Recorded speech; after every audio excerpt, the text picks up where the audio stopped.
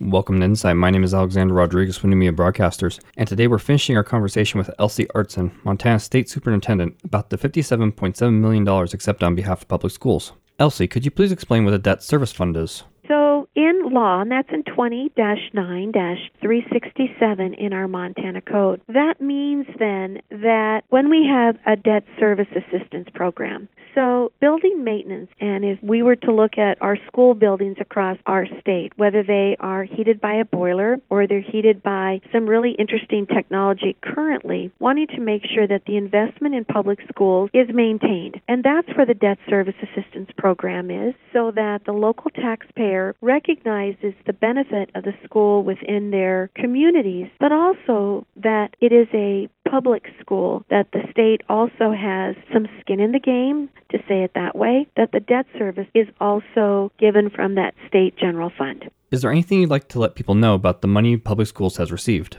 I get a big check every year. I'm an elected. So in my 7 years that I have been part of the land board, DNRC has been so gracious in giving me that big check. What I really appreciate about the big check is that the background is of Montana. And there are certain state trust land sites that are annotated on this background. So I have adorned our wall in my office with beautiful landscapes of Montana and also a recognition of the dollar that is coming off use of these beautiful resources. So when I was sharing the excitement of getting the check yesterday, I was also told from DNRC that they are also doing this, that they are using these beautiful landscapes and these big checks in order to shout out to any employee that works within DNRC that part of their job is to work for schools. And I think that's great government.